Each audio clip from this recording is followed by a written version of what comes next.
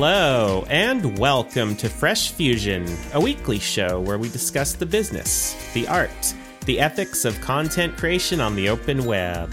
My name is Jared White, and this is episode 87. It's a bird! It's a blog! No, it's a newsletter? Yeah, that's right. We don't even know what we're doing anymore because the implosion of Twitter has changed everything. All these new platforms, old platforms. What are we even doing? It's just bananas out there. So I thought I would assemble some thoughts on where do you put stuff now that you write online? Where do you post your posts? Yeah, so before we get into all of that, I do have a few comments to make on recent news. First of all, my own personal news. I bought a new iPad Pro. Yes, that's right. I have a brand new M2 12.9-inch iPad Pro. I've been very happy with my previous 2018 12.9-inch iPad Pro. But with the arrival of iPadOS 16 and Stage Manager and all sorts of different things that is available to us now through software, I found myself in a curious position rarely felt in the land of iPad, which is that my hardware, not my software, was holding me back. There are all these new things in the latest hardware that were really appealing to me. Things like being able to change the density of screen real estate on the iPad display. Of course, having the new OLED-esque displays. They're not true OLED. I think it's called mini LED, but it kind of feels like an OLED display.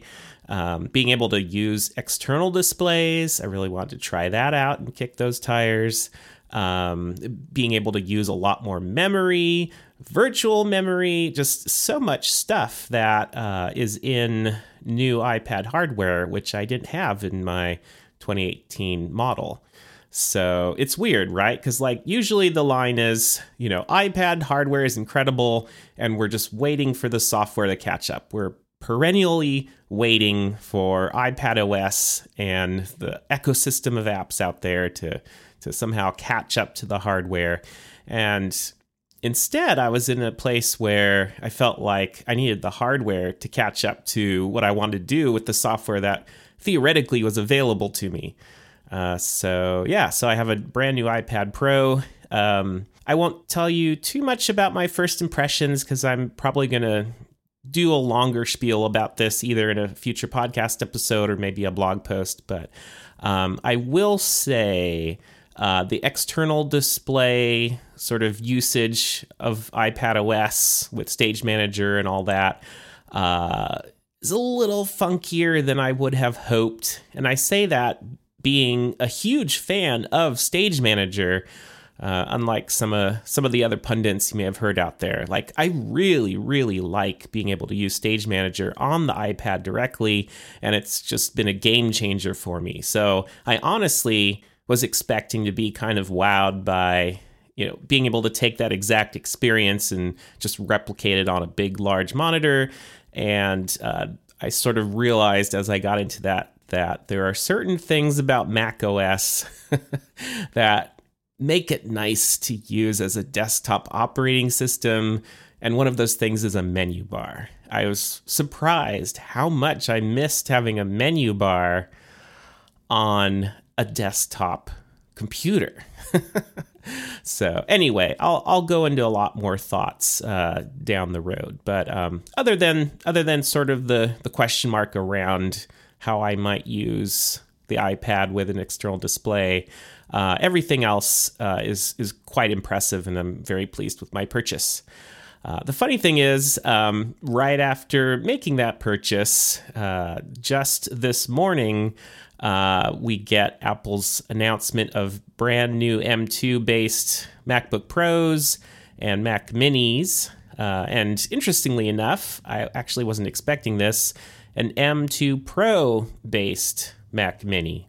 Yeah, so I certainly don't regret my purchase of the iPad Pro, but I did not expect to so quickly be coveting getting a new desktop Mac, too, because I'm currently rocking an M1 Mac Mini. In fact, this very podcast you are listening to has been recorded using Logic Pro on an M1 Mac Mini. I love my Mac Mini. I actually really love Mac Minis in general. I have come to realize that the Mac Mini is my canonical desktop Mac. It's not an iMac, certainly not a Mac Pro these days. Basically, like, using a Mac to me is using a desktop Mac, and my favorite Mac is a Mac Mini. So I am a Mac Mini guy. And so having an M2 Pro Mac Mini in the lineup is very, very, very exciting and very tempting. It's going to be hard for me to wait until I can't stand it anymore and just have to make that purchase. So we'll see how it goes. Moving right along here, one other item of note. I have a link in the show notes to an article on The Verge where it talks about how the creation of new podcasts has apparently fallen off of a cliff. I guess there was sort of a height of podcasting interest and everyone wanting to start a podcast back in 2020 during the pandemic. No surprise there, I suppose. But I think maybe there was also sort of an expectation of like, hey, I'm just going to start a podcast and a bunch of people are going to subscribe and then I'm going to be able to get sponsors and then I'm going to be able to make money. And yeah, that doesn't really happen for most people. Few podcasts get truly popular and easily monetizable. So yeah, now there's just a lot less interest in starting new podcasts. And anecdotally, one thing I noticed over the past few years is a lot of folks that were finding success on YouTube tried starting podcasts to kind of bring their audience over from YouTube to podcasts. They got a few episodes in and then it kind of all fizzled out. I can think of a number of YouTubers whose podcasting aspirations seem to fall by the wayside. So yeah, podcasting is really its own medium. It's its own vibe. I don't think people should try to start podcasts thinking they're just going to instantly make a bunch of money at it. That's not how you create a successful podcast. I'm how many episodes in here now? 87. I'm going to have to do something fun for episode 88 because we all know what 88 means in geekdom. But anyways, yes, I'm at 87 episodes in for Fresh Fusion. And do you think I'm making money at this?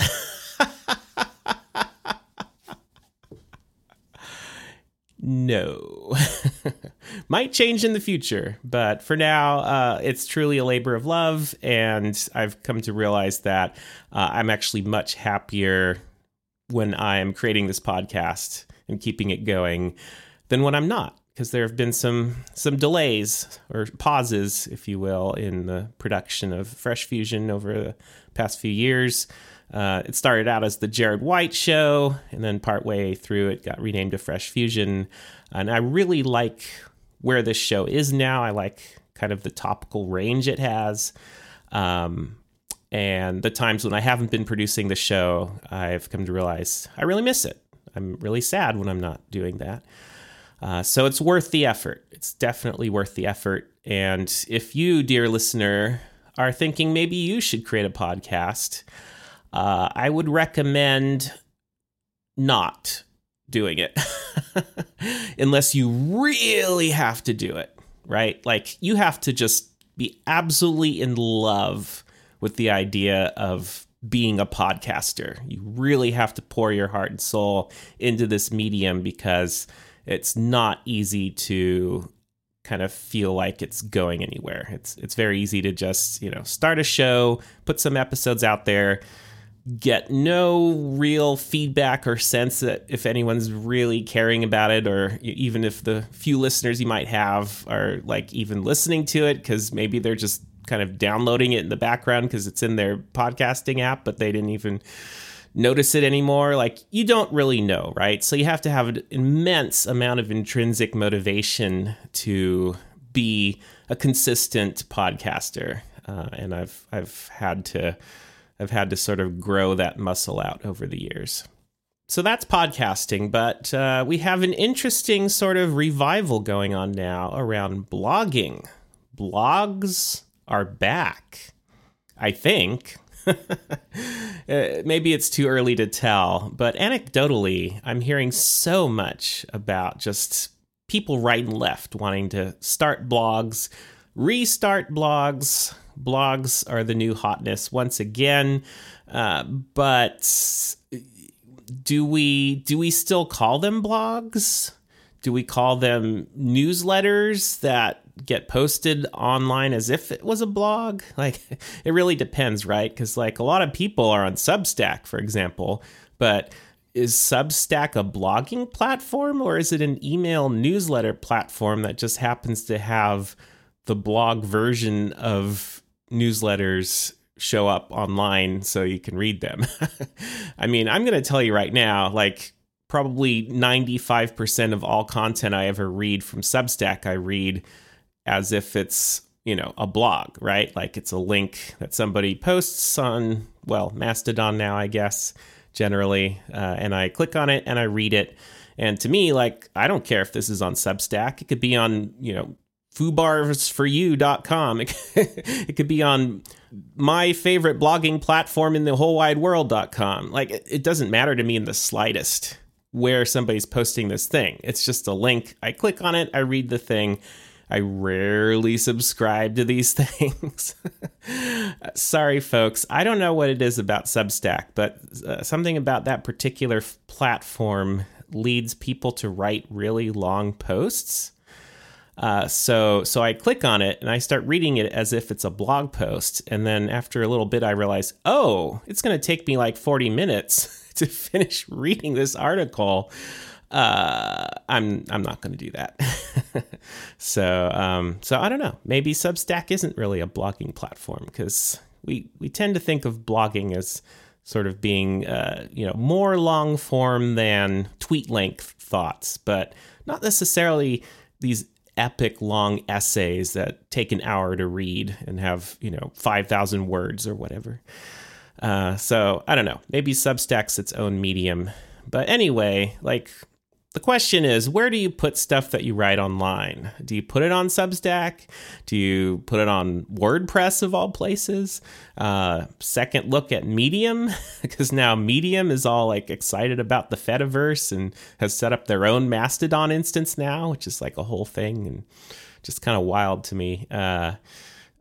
Do we all start our own blogs on our own self-hosted platforms, static site generators? Hey, I work on Bridgetown. It's a Ruby-based static site generator. You can create a blog with that. Just saying. It's an interesting question, right? Like, so many people all of a sudden seem to be trying to figure it out. Where, how, when, why, who, what they're doing to get blogging, and it's exciting. It's really exciting to see kind of an old school Web 1.0 / early Web 2.0 sort of vibe all of a sudden come back to the forefront. And it makes me think maybe the universe is finally healing. Or maybe it's just for us nerds who are on Mastodon. It's hard to tell if this is sort of the start of a mass movement of people rethinking how they want to contribute content online.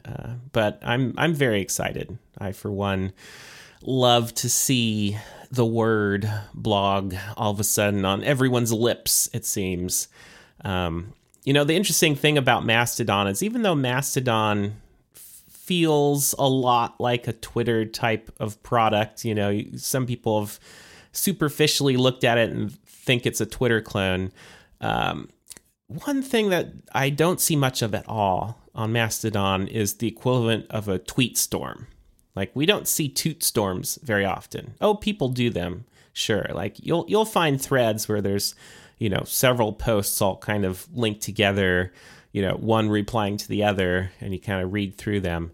But tweet storms are few and far between. It's not like the sort of cultural edifice that the tweet storm became.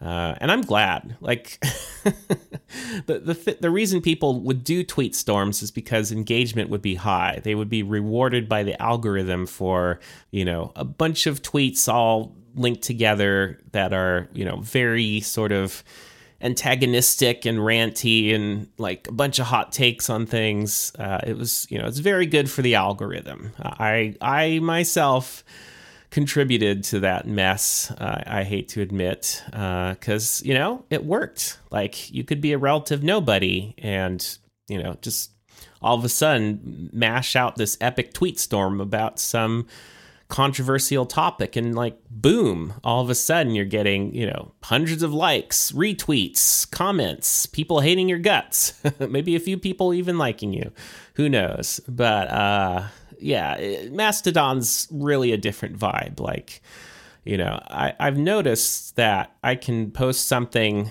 100% relevant to my personal brand or something like that, and I'll get, some decent engagement, and that's cool. And then I'll just, post a random photo of whatever, and I'll also get some engagement. And then I'll post a joke about whatever, and I'll get some engagement. And I post, I don't know, thoughts on some topic that has nothing to do with what I normally talk about, and I'll get some engagement, right? Because engagement there is so much about either who's directly following you or the hashtags you use, because, depending on which hashtags you use, you can get discovered by different audiences. Or, you post something that just happens to resonate with one of your followers, and they just happen to decide to boost that, and then their followers see it, and it goes, not necessarily viral per se, but, it starts to propagate out there. And that's just so different than the Twitter of the last few years. Like, at the height of my Twitter fame, if you will, with my 2,500 followers, I don't want to disparage that at all. Like, I actually was really proud that I, very deliberately and organically was able to, get up to that number. And, I really took that seriously and was, excited to have gotten to that point. But I would have, supposedly 2,500-ish followers, and I'd post something, about Tailwind CSS or whatever, and get a ton of engagement. And I'd post like, oh, I had so much fun visiting this new cafe in Portland yesterday. Crickets, or I'd post, oh, wow, like this episode of whatever TV show is just amazing. Crickets, right? Because it's not feeding the algorithm in the way that the algorithm wants to be fed. And, you have the same issues sometimes with YouTube where, people run YouTube channels and they get really, really massive around a very specific topic. And as soon as they want to do a video about a different topic, it just gets crushed. And that can be pretty frustrating if you're the type of creator that likes to talk about a lot of different things and kind of experiment and try new stuff, as I do. So Mastodon is a totally different animal because there's no algorithm, and discovery is generally either through boosts or hashtags. And the whole hashtag phenomenon is pretty new. And it's kind of why Mastodon is a lot better now as a product than it was a few years ago when I first tried it out. Back in, 2018, 2019, when I was getting pretty into Mastodon for a little while there, discovery was really hard, and you couldn't follow hashtags easily. So even if you used a bunch, it didn't necessarily mean that anyone would know about it. So it was just hard to kind of surface content you're interested in. But now it's amazing. Like I can just follow a bunch of hashtags I'm interested in, and I'm getting a ton of great content from people I don't follow, as well as great content from people I do follow. And I can easily organize people that I follow into different lists and, read stuff from those lists. And the quality of Mastodon apps now generally is getting to the point where you can have several different accounts and you can boost, from a different account than you're using, right? So like I have my own account, Jared White at indieweb.social, but I also have an account for the Spicy Web, which is a blog about, vanilla web technologies, HTML, CSS, JavaScript. And I only follow a few accounts from the Spicy Web account, which is vanilla at social.spicyweb.dev. But it doesn't really matter because like when I'm browsing my own account, my own Jared White account using the Ivory iOS app, which is currently in beta, if I find something cool that somebody's written about a web thing and I want to boost that from the Spicy Web account, I can just do that super easily. So, so Mastodon as a technology, as a platform, as a space where a bunch of different apps can all kind of interact with each other now, it's just gotten so much better. And it's really exciting because it feels like finally we have a thing that, while it's not like 100% a clone of Twitter by any means, it's close enough that we can get what we need. At least that's the way I feel. I can get what I need out of social media without having to be on Twitter. And that's really exciting because, as someone who really deeply cares about blogging, I feel like Mastodon is much more friendly to, talking about something I've posted on a blog and linking to it, and people actually engage with that content. People actually click the links and read stuff and then reply on Mastodon. Like, what a novel concept, right? I'd gotten kind of used to the idea that on Twitter, like, virtually no blog post links you ever post go anywhere. Like, you just have to, like, put the content you want to share directly on Twitter. And maybe at the end of a tweet storm, you can say, like, for more on this, read here. But, like, for the most part, Twitter, like so many of these corporate platforms, right? Like, they don't really want you to leave. They don't want you to go off to some other site. They want to keep you there. The goal of Twitter in its worst form is to keep you on Twitter, doom scrolling through Twitter and looking at the ads that are on Twitter. Same with Facebook. Facebook wants you to stay on Facebook, clicking on ads on Facebook. YouTube wants you to stay on YouTube, watching YouTube ads. Same with TikTok, same with all of these things, right? Mastodon doesn't care. Like, there's no Mr. Mastodon that's like, I'm trying to keep you on this platform because I want to make money. Like, it doesn't work that way at all. Like, I can use Mastodon for 5 hours today and not even touch it tomorrow, and literally nobody cares. There's no problem with that. There's no market issue. There's no, corporation that's looking at numbers and freaking out. Like, it just doesn't matter. And man, that's refreshing, right? Like, because like your blog doesn't care if you posted on it today or not. Like, I'm not getting a message from my blog saying, hey, Jared, we've missed you. Right?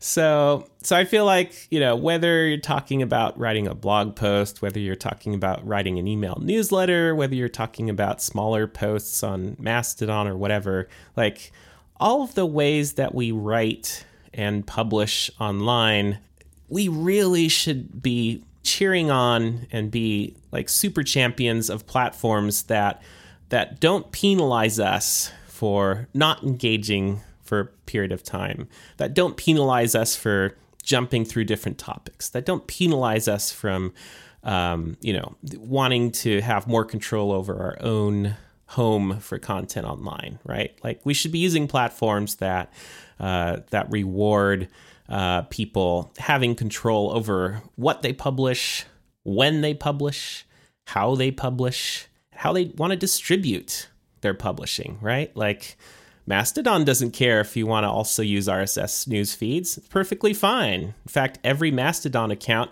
publishes its own RSS news feed, right?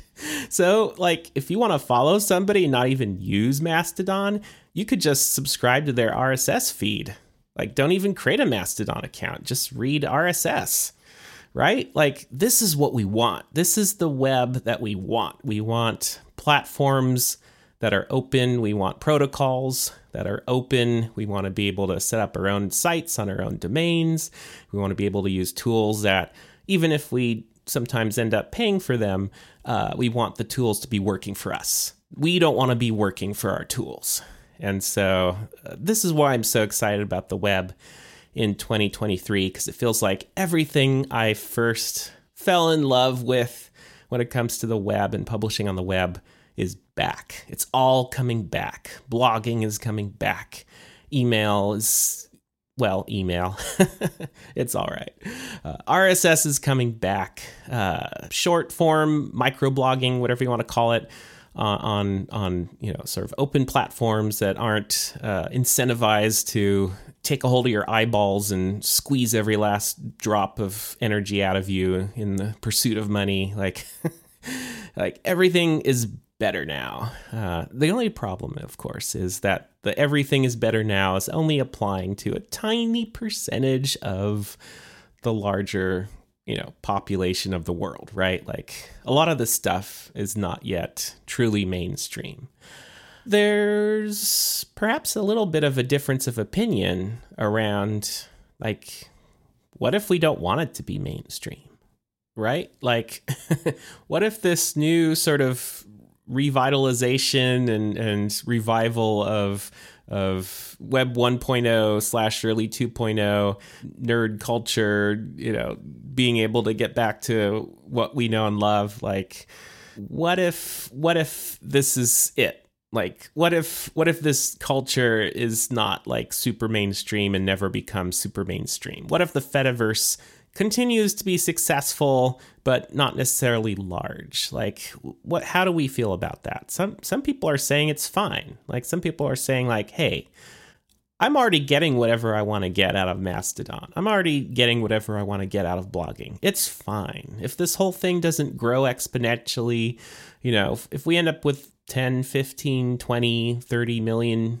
accounts, rather than 300 million or 1 billion or whatever, like, it's fine. I don't know. I don't know how I feel about that. I do think we need to grow more. If for no other reason than we need more diversity, right? Like there are a lot of people in the Fediverse now, but there's a lot of white dudes in the West, right?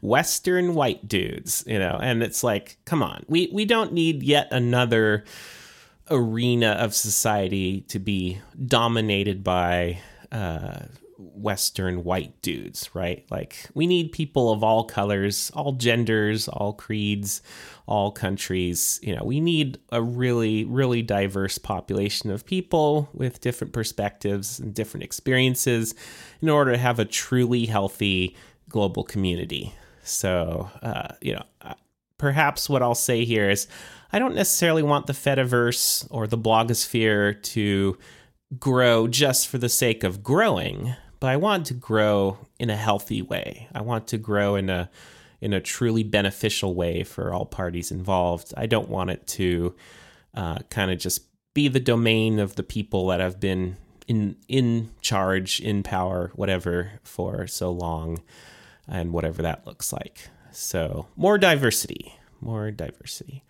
All right, folks, so not sure if I have any particularly actionable takeaways from all this, but I'm just sharing you my candid thoughts around this interesting moment that we find ourselves in, where people are starting blogs again, people are getting back into RSS, Mastodon is growing, everyone's talking about where the Fediverse can go next and how the protocols can get better and the apps can get better. And personally, like, just being able to use the Ivory beta for iPhone in the past week or two has been pretty awesome, because that's a freaking great app. And it sounds like with all the craziness around Twitter effectively killing Tweetbot, the creators of Ivory, who were working on Tweetbot previously, they're like on they're like full steam ahead to get Ivory out into the public at large's hands. And I think that's going to be a game changer, because a lot of people have iPhones, and a lot of people might take a look at Ivory and go like, oh, wow, this app is fantastic. And in a sense, think of themselves maybe less Mastodon users and more Ivory users. Like Ivory's the reason they're there. That's how good it is. So it'll be interesting to see what happens there.